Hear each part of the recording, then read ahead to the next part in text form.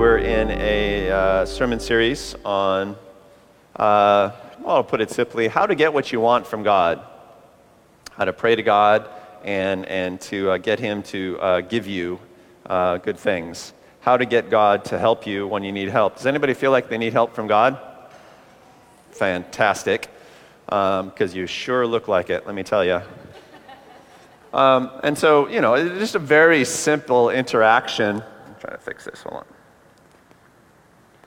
I'm a little boomy, yeah? Talk amongst yourselves.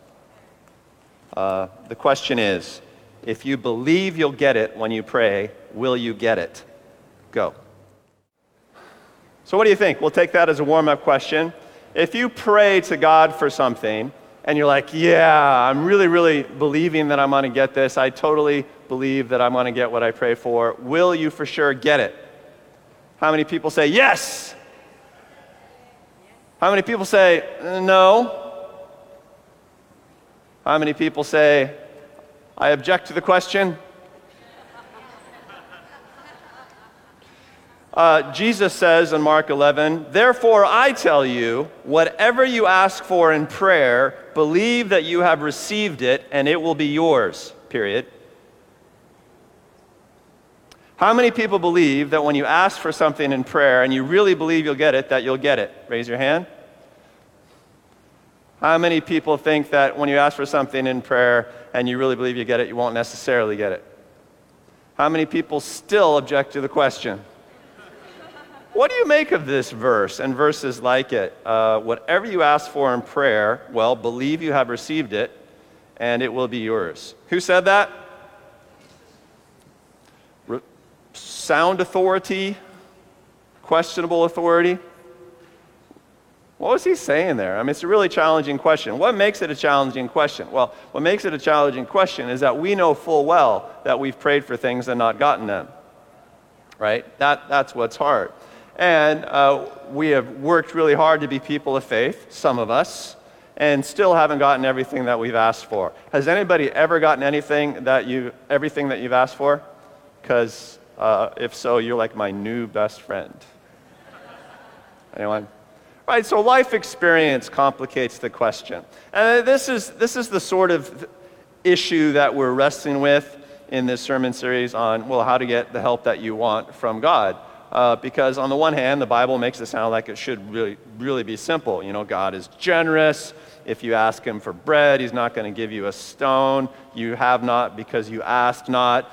Believe that you receive it and it shall be yours. There's all of these statements in Scripture that make it seem like getting what you want from God, provided that you're not asking for a fleet of Lamborghinis or something, getting what, you feel like you really need from the Lord, from your Father, should be really, really easy.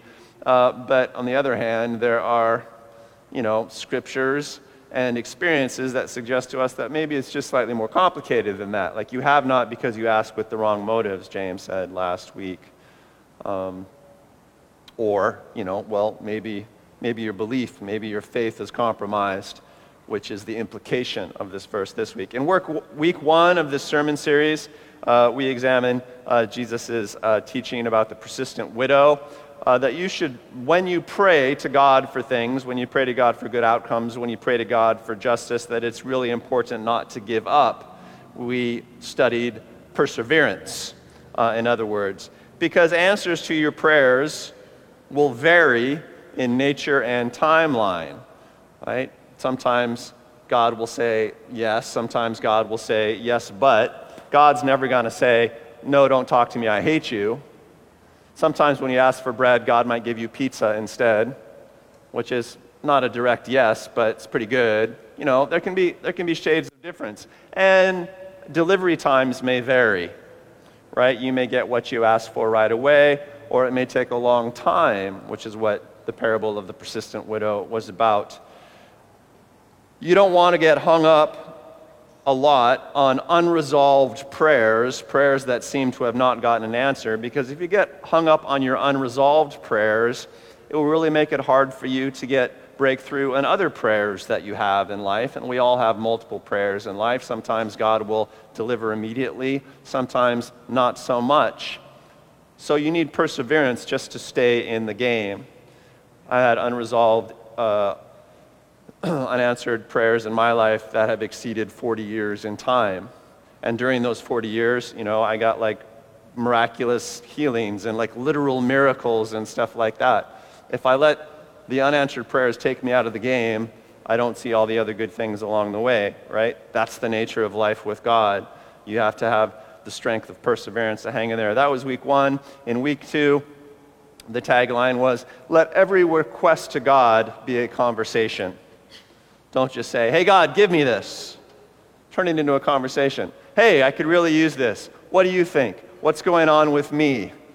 Let the Lord speak into your prayer request. God might want to edit your request a little bit. Like you asked for bread, he wants to give you pizza. That's okay in my book. And maybe you want to have a conversation about that. Or you might want to take the occasion of a request for some personal examination to make sure you're asking for the right stuff in the right way. And you want to be wary of asking God in a way that doubts God or accuses God or complains to God. Like, hey, how about this thing that I need that you should have delivered already? Why is my life so hard? How about you give me a break? Well, when you pray in that kind of tone, it makes it really hard for God just to sort of deliver things to you simply. He needs to do a little discipleship first, because he doesn't want you to think that he responds to complaint and accusation, does he?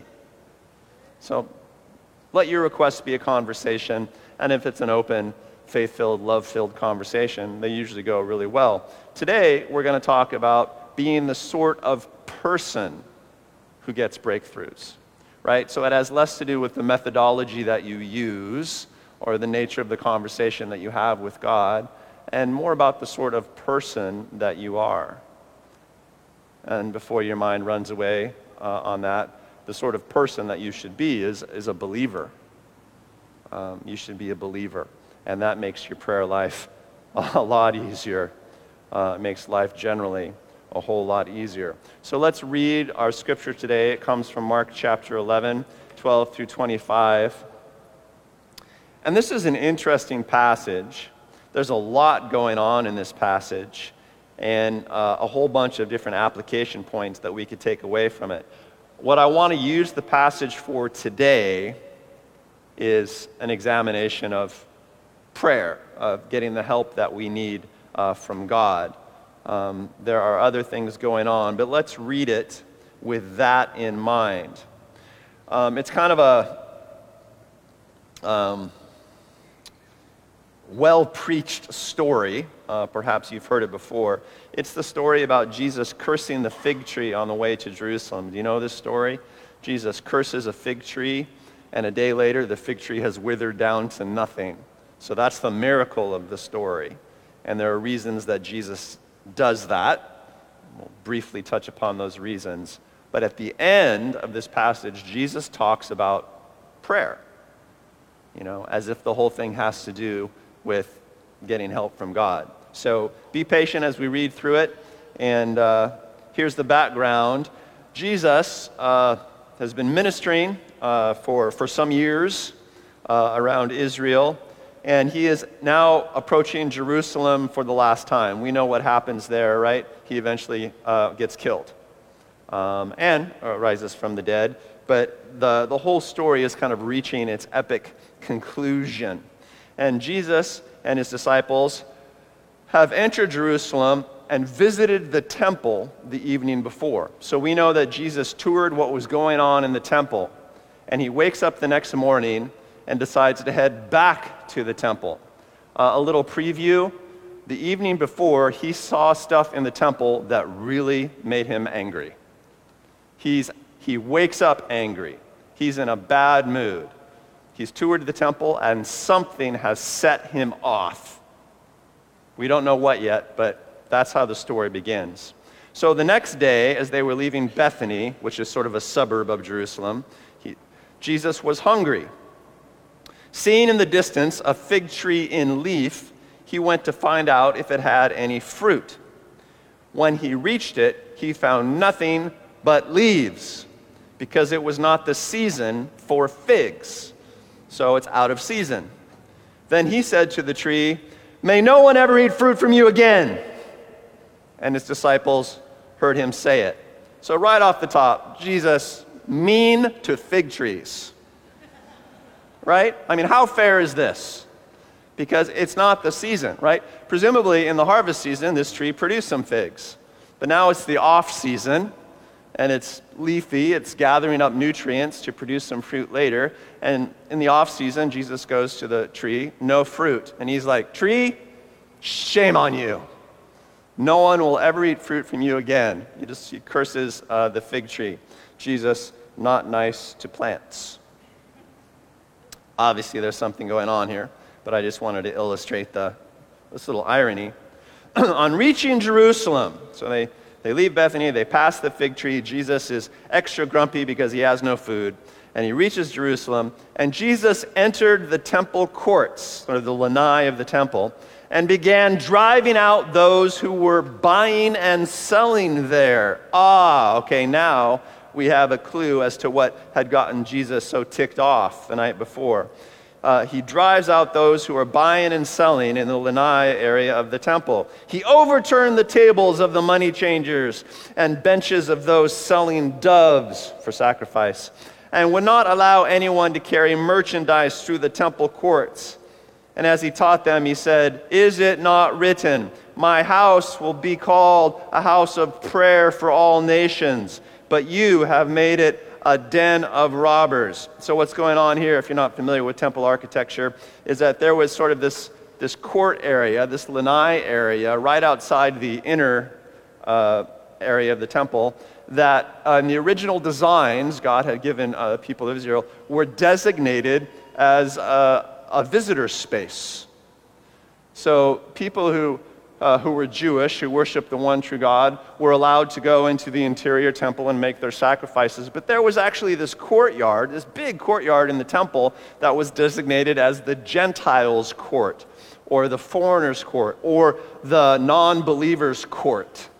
And this is the place in the temple complex where non-believers who were checking God out, right, who were seeking after the true God, could go and have a sort of temple experience. So I call it the seeker's court, right? It was the place where newbies, where newcomers could come and kind of get the experience, maybe be drawn into the faith of the one true God. You understand? So this was the open door. This was the outreach area of the temple.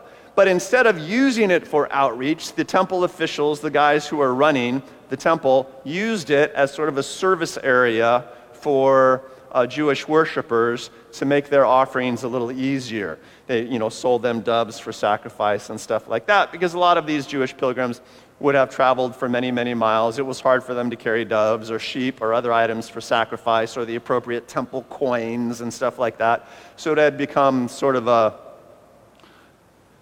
an airport lobby area where, you got to buy all the things that you forgot for your flight, that sort of thing, right? But it was all for locals and not for seekers. It was all for Jewish people. And so you understand why Jesus is upset about here. This was a place where seekers were supposed to be able to come and to pray and to see if they could get God to answer them, right? It was a seeker's prayer room. And instead they turned it into a believer's convenience room. All right, that's the conundrum here. All right. The chief priests and the teachers of the law heard what Jesus was doing, and began looking for a way to kill him. Interesting response, for they feared him, because the whole crowd was amazed at his teaching. They had the audacity to start believing in Jesus. When evening came, Jesus and his disciples went out of the city. Okay, heck of a day. In the next morning, as they went along, they saw the fig tree withered from the roots. Peter remembered and said to Jesus, "Rabbi, look, the fig tree you cursed has withered." Okay, you freak out because Jesus curses the tree and it dies. That's impressive, but maybe you should also know that the fig tree is like the national symbol for the nation of Israel. So in the span of 24 hours and less, the disciples have seen Jesus ransack the temple, the holiest place in Israel, and then curse the national symbol of Israel, and it miraculously dies. So they're feeling a little bit queasy about the state of their nation and their community, right? So Peter is just like, oh my gosh, right? You dissed this fig tree and now it has died. Here comes the teaching. That's the backdrop. Here comes the teaching. Have faith in God, Jesus answered. Truly I tell you, if anyone says to this mountain, go throw yourself in the sea, and does not doubt in their heart, but believes that what they say will happen, it will be done for them. Therefore I tell you, whatever you ask for in prayer, believe that you have received it, and it will be yours. And when you stand praying, if you hold anything against anyone, forgive them, so that your Father in heaven may forgive you your sins, and presumably make your prayers go better, because there's nothing getting in the way. So it all ends with a teaching on prayer, which I kind of find fascinating. It's like Jesus has displayed a national crisis and just sort of, in a way, attacked the leading symbols of the Jewish faith community, but he ends it by turning to his disciples and giving them a little teaching on faith in prayer, or how to have successful prayer. So you could teach on this whole passage and say, well, Jesus hates barriers to seekers. It should be really easy to find God. It should be really easy to find Jesus. It might be hard to follow Jesus, but it should be really easy for everyone to find Jesus. That is a principle in the kingdom of God, and should always have priority on that in our lives. The disciples are understandably freaked out about Jesus supernaturally destroying the tree, which is their symbol. It's like, Jesus, killing a bald eagle as it flew over the stadium before the football game. It's like oh, that's un-American. And sort of that sort of thing. And Jesus curses this fig tree because it's not fruitful. In the fig tree's defense, it was the off season. It was not the season to produce a crop. But it's as if Jesus is saying, no, there is no off season when it comes to reaching seekers. There is no off season, right? When somebody shows up to you and wants to taste the fruit of the kingdom, you better have the fruit of the kingdom. Otherwise, what are you doing here? It's a strong, sobering teaching. Do you have a seeker's court in your life? Or is your life so busy with business and whatever else is going on that nobody can get access to you for things of the kingdom? Right? If that's your place, then, woe to you, Jesus is saying. It's like, your roots might as well be dead. There is no channel for life in you. And you may be like, oh, look at my glossy leaves, but that's not how Jesus sees it, right? So that's a sermon that comes out of this passage, and that's a sermon that I have preached on occasion. But today we're looking at the prayer bit. All of that goes down, that lesson is absorbed, and then Jesus, sort of sums it up by talking about prayer. Have faith in God, Jesus answered. They're freaking out. Oh my gosh, are you saying you curse our nation? Are you saying things are hopeless? All right, step one, guys. Have faith in God. As opposed to what? What would be the opposite of faith in God? Fear. Fear of God.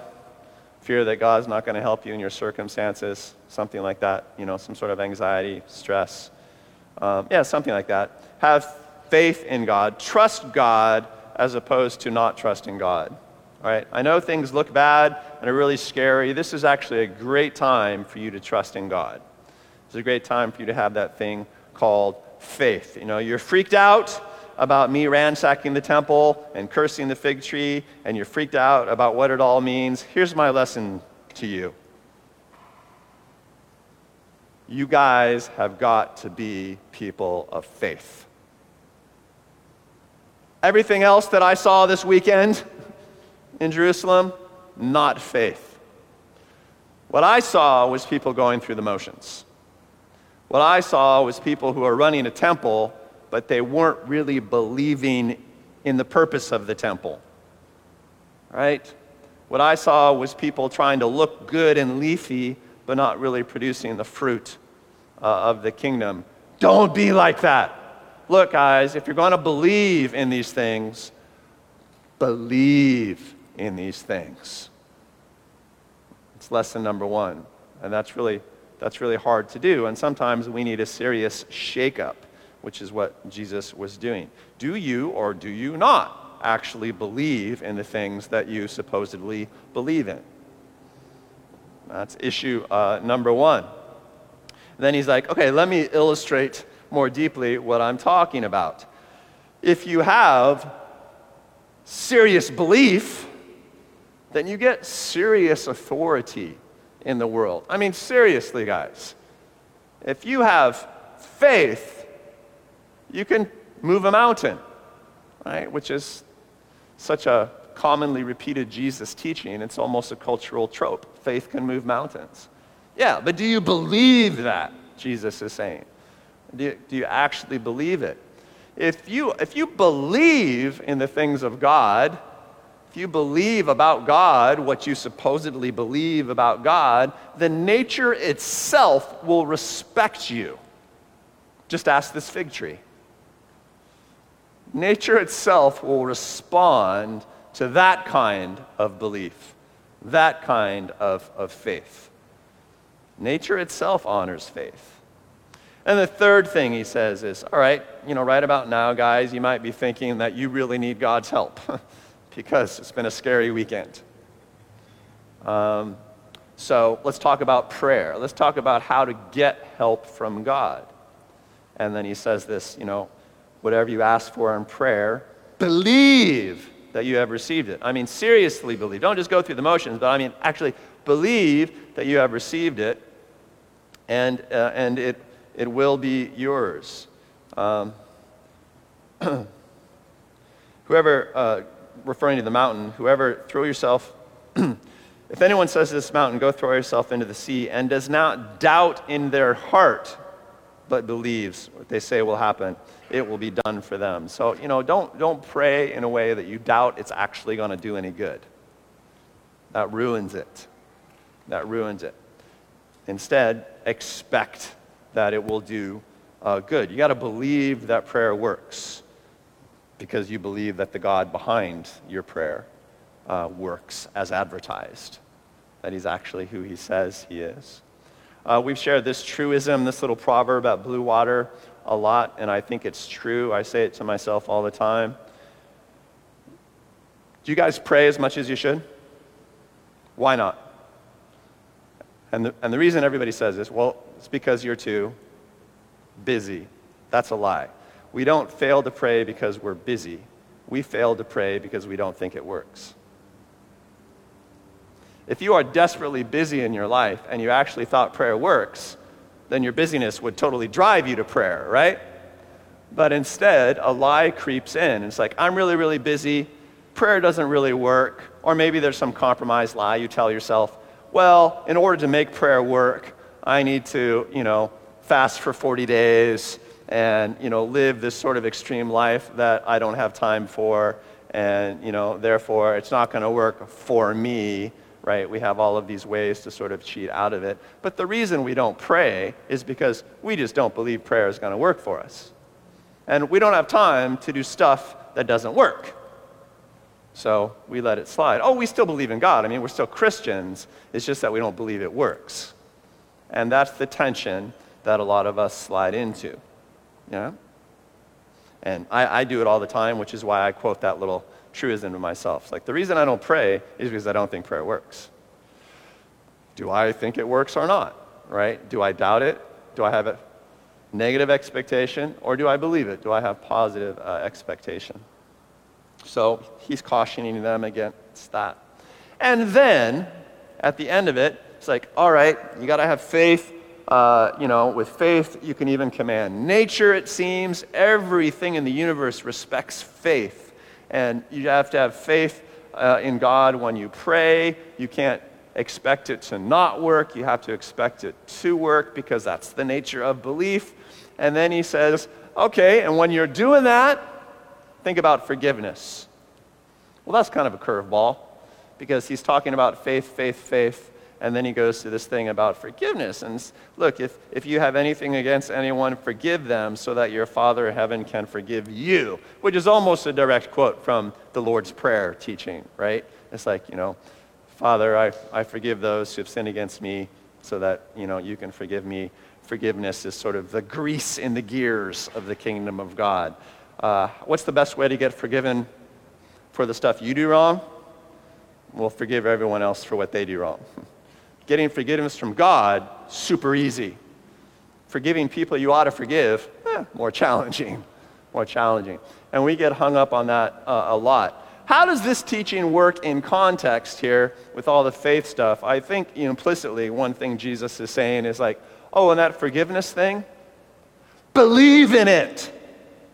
Believe in the power of forgiveness. Don't flirt around with this, guys. You have to believe it.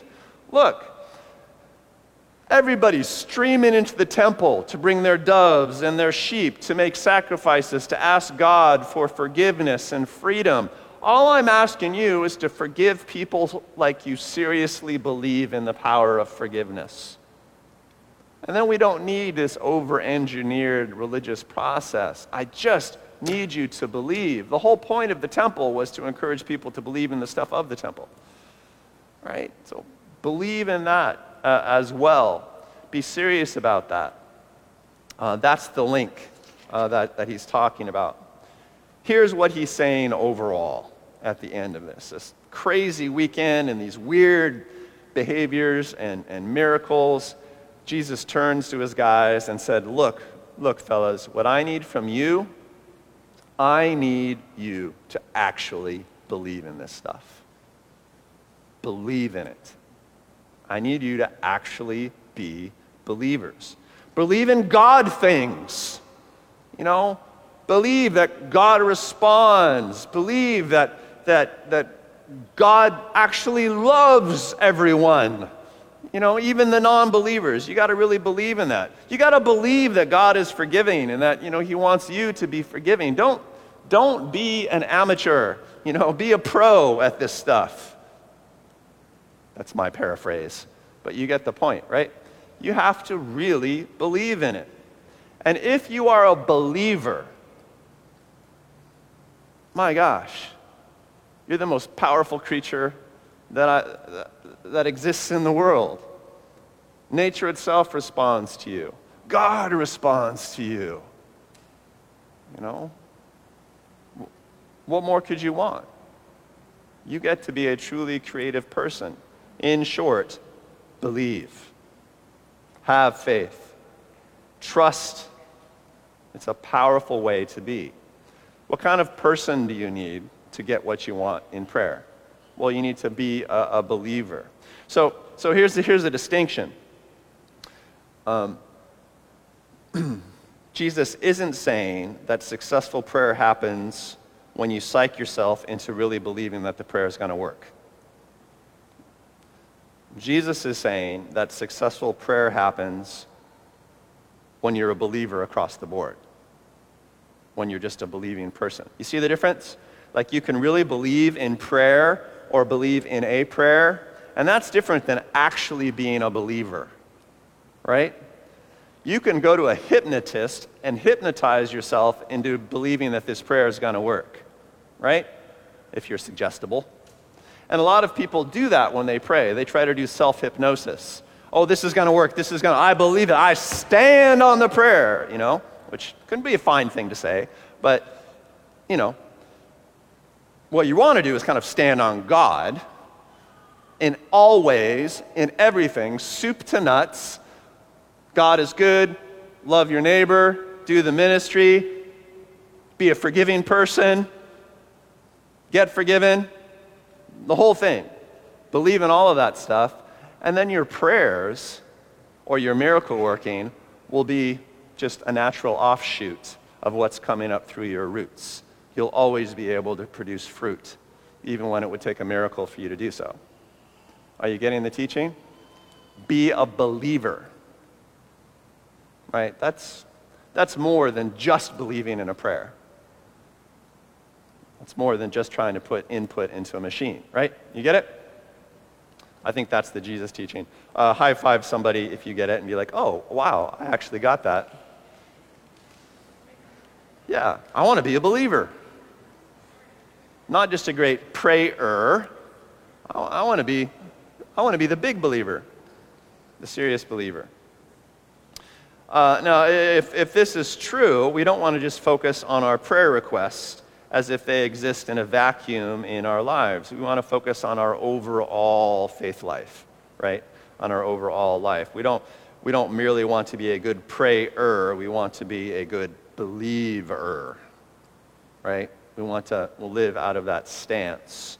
And a good diagnostic for us would be something like, well, in what way is my faith compromised? How am I really believing? How am I doubting? In what way am I fearless? In what way am I fearful? These are good questions to ask ourselves all the time. They're good discipleship questions. What has made us falter in faith? What has made you falter in faith?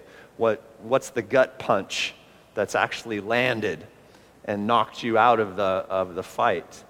And if nothing comes to mind, well, you can go through some of the things that Jesus raises in these prayer teachings. I don't know. You got somebody you need to forgive? Because that's always a hard one, which is why Jesus always brings it up. It's like, I'm a forgiving person, and I would forgive him if he deserved it. I would forgive her if she realized what she did to me. These things get very complicated for us because forgiveness is generally very relational, right? So that's always a great one. Some of us need to forgive God, because he has, quote unquote, disappointed us in the past, and that really complicates our prayer life going forward. I mean, forgiveness involves a lot of stuff. It's a very emotional arena in our lives, so that's always a good one. If your faith is compromised, there's a very high chance that it's been compromised in an area of forgiveness, unforgiveness, because we get hung up on that stuff. That becomes very emotional for us. So that's one. How often should you just forgive people?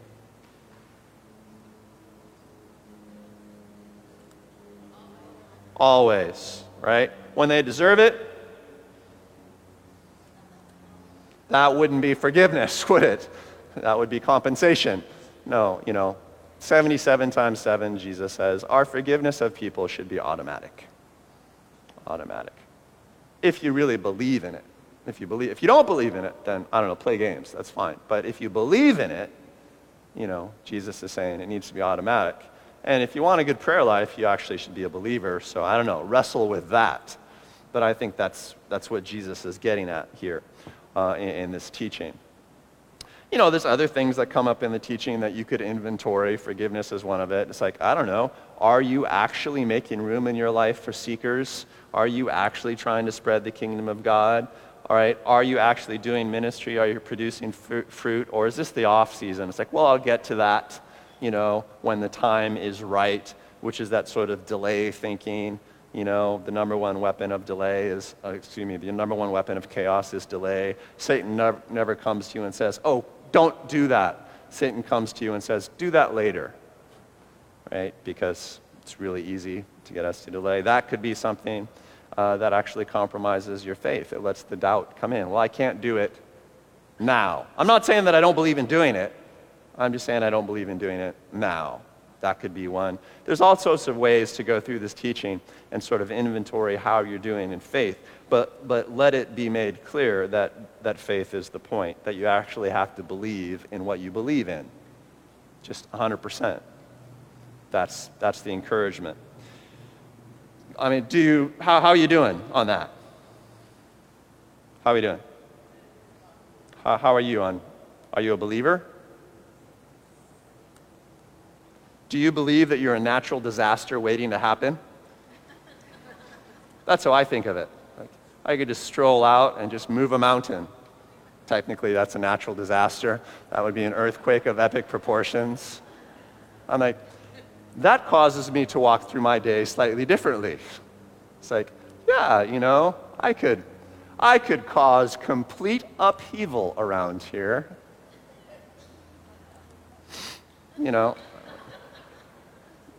That's awesome, right? Who wouldn't want to feel that? Dad, be careful with me. I could cause an earthquake. I could walk on water.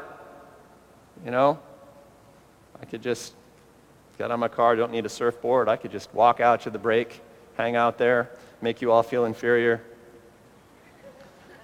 I'm not sure that's the right attitude, but do you believe in that, right?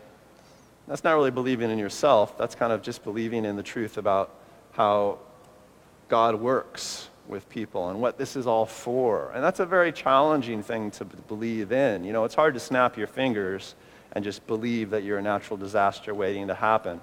But you can cultivate it, day after day, and that's really what the battle is. The first battle of any battle in your life is the battle for faith.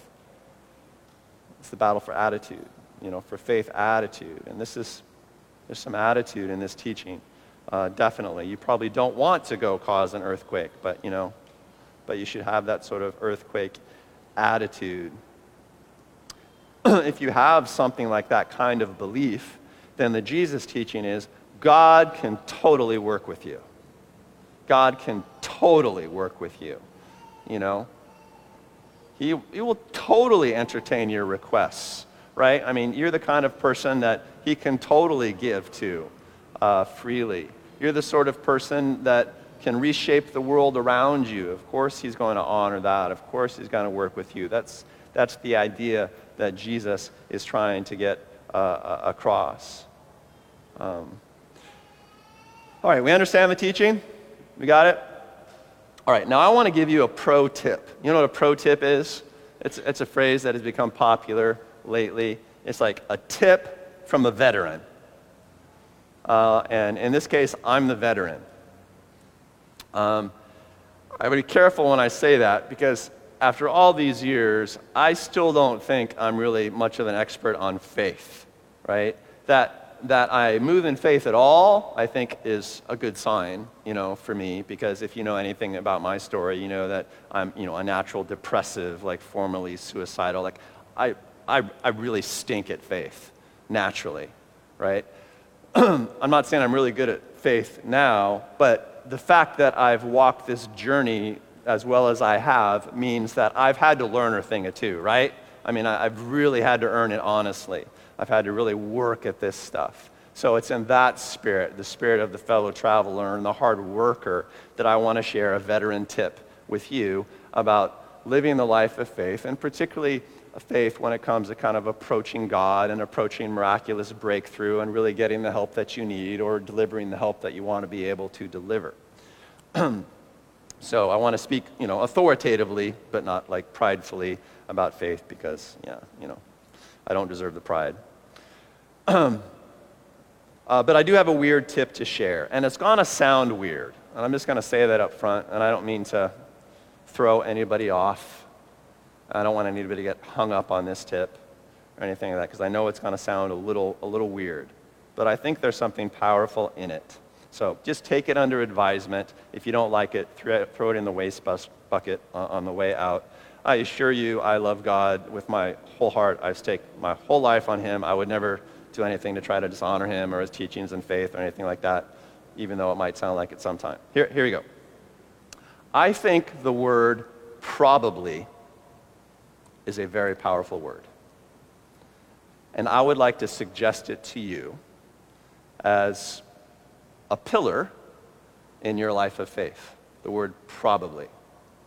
Now that sounds weird, right? Because I've just talked about having 100% faith, and probably sounds like a little bit of a compromise, right? It's like, well, probably is only like 90% faith. But that's not what I want to say. I want to say probably as opposed to the word certainly. Because faith is not about certainty. Faith is about faith. And those of us who travel the life of faith also need to cultivate humility, right? If you ask God for bread, He might give you pizza. Like, if you were really, really certain that you were going to get bread, it might break you when the Domino's man shows up, right? So a little humility helps, right? This is the sort of thing that I'm saying. All right. There are believers who insist that what they want, they will get. That what they pray for, they will get. I have prayed for this, it's done. I believe in it, I'm going to post it on Facebook, it's happening, right? And that's faith that to me smacks of certainty. You know, that's like faith in the outcome of prayer as opposed to faith in God. You know, you do have to let God be God. And we just spent 2 weeks talking about that, right? I mean, God is going to say yes to you in some fashion, but he might have a better idea of yes than you do, right? Or he might say yes, but it's going to take a little while to deliver the goods. Why don't you handle other things in the meantime and just keep, trusting that God is good? So, you can't pretend that you know everything. And that's what I object to, right? That's the certainty aspect. But you do need to believe fully nonetheless. And so I think this word probably is super helpful, right? The believers who insist that they're going to get exactly what they prayed for, they try really hard to believe in a way that is akin to certainty. And I would not recommend that. I will recommend probably. Will that person get healed when you pray for him? Of course, yes, absolutely. It's already done. Will you get that job that you're praying for? I know I will. In fact, I've already charged a bunch of stuff on my credit card in preparation. Will I win this contest? I've already cleared space on my trophy shelf. I have no doubt. That's one way to do it. Another way to do it is, Jordan, do you think that person's going to get healed? Yeah, probably. I expect so. Let's go for it. Well, there's something interesting there. There's sort of a beautiful confidence plus, I think, a godly vulnerability in that. I expect good things to happen, right? So I don't hesitate. I jump in. Will you get that job? Well, probably. And if you don't get that job, it's going to be really fun to see how God provides for you, right? But I'm sure he will, right? You have every right to expect a breakthrough in your employment, right? You get it? But it's a very, very strong, very peaceful sort of probably. Will I win this contest? Probably. I'm certainly going to run the race as though to win. I have 100%, commitment to confidence, even though I don't pretend to know the future with 100% accuracy. Probably. And I found the word probably to be a tremendous ministry asset around the world. Wherever you go, desperate people, come up to you. Well, if you're a preacher, desperate people come up to you and say, I really need help with this healing situation. I really need help with this financial situation. I really need help with this confidence situation. I really want to win. I really want to succeed. I really want to break through. Oh, all right. Well, I think you're probably going to succeed. Let's pray. Let's pray. And I'm saying something with that I think is really important. And I think it's far better than saying something like, well, if it be the Lord's will, you'll get your breakthrough. I think that's bunk. It's like, no, you're going to get your breakthrough.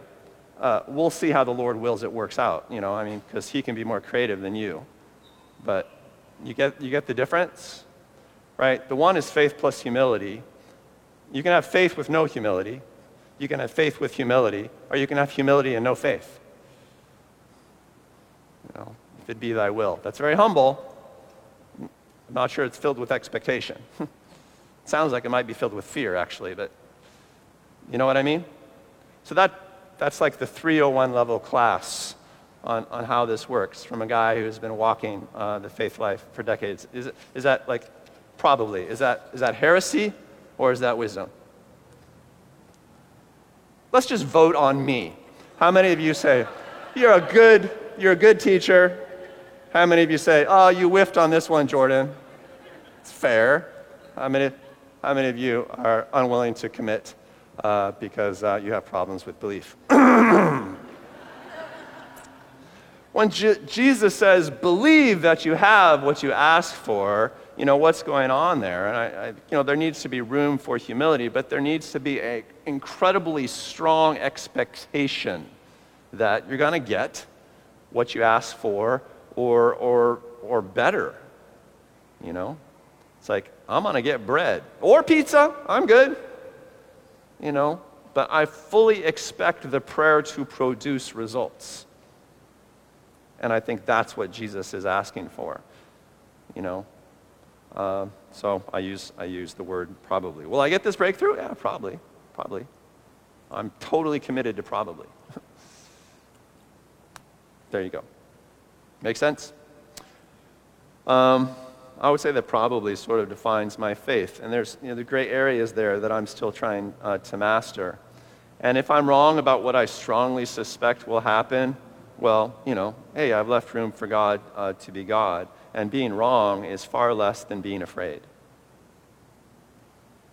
Right? Far less bad than being afraid. I might not be 100% certain about anything, but I am going to believe 100% in all the important things. I'm going to expect 100% in all the important things. How's your belief? How's your belief? Are you a believer? Or are you a faith tourist? Are you a faith pro? How are you doing there? It's always a mixed bag to judge yourself because you can condemn yourself.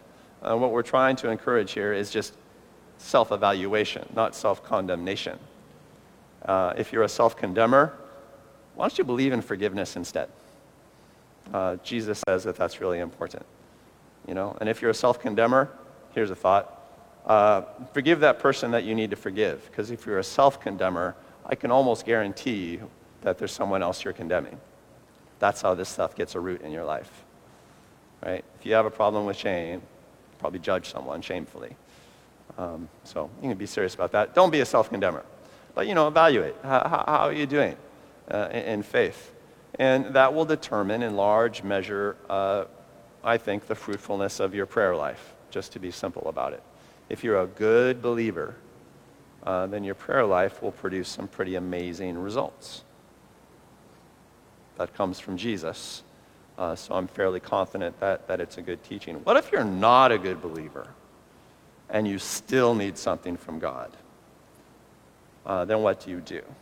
One of my favorite prayers of Scripture comes from the guy in Mark chapter 9 who brings his sick little boy to Jesus. You remember this story, right? And the little kid has some sort of neurological disorder caused, in this case, by demonic possession. A demon has gotten involved in his body. And Jesus says, everything is possible to him who believes, Dad. And so the dad, convicted that maybe he's not believing well enough, says to Jesus, oh, I do believe. Help me to overcome my unbelief. And I think that's a great prayer. In fact, I think it's a primary prayer. That if you want to get what you want from God, maybe one of your first prayers should be, improve my belief, God. Improve my belief. Now, how is God going to respond to that prayer? He's going to respond positively and actively, perhaps even comfortably, but I'm not going to guarantee that, right? He might stretch your belief a little bit. He might give you some encouraging breakthroughs. He might give you some developmental stretches. But that's a prayer that he's always interested in healing. And those of you who know the story that I shared from Mark chapter 9 know how it ended up. The boy's father said, I believe, help my unbelief, and Jesus turned and healed the boy. But sometimes you don't need perfect belief. But you'd always struggle toward that. Humbly, right? Humility and faith together. So how are you doing on your belief? Do you need help? Are you just a mountain mover? Are you like moving mountains one shovelful at a time? How are you doing? Let's just think about that a minute as we close. I'll let the Holy Spirit come and speak to us. Father God, I pray that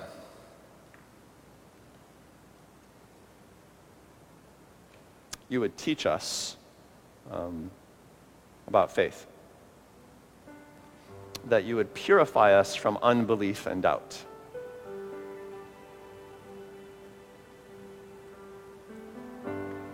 We pray that we would be uncompromised in our belief, that we would believe in what we've decided to believe in, and that we would lay aside that which we've decided to lay aside. We pray that we would be integrated people.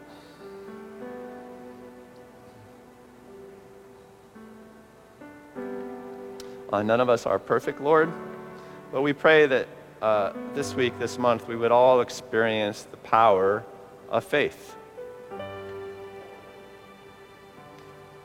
There are areas in your life, I think, where the Lord is calling you to exercise it, to experiment with it, if you like that word better. Just to go for something in faith and to learn as you go, right? There's no other way to do it. The only way to develop faith to do miracles is to try to do miracles. The only way to learn faith in your finances is to, have an interesting financial story. The only way to learn faith in forgiveness is to actually lay it down. Do the forgiveness. See how it turns out. See what happens. See what the fruit is. Experiment. And the Lord will meet you there. Let him speak to you about some of those things now.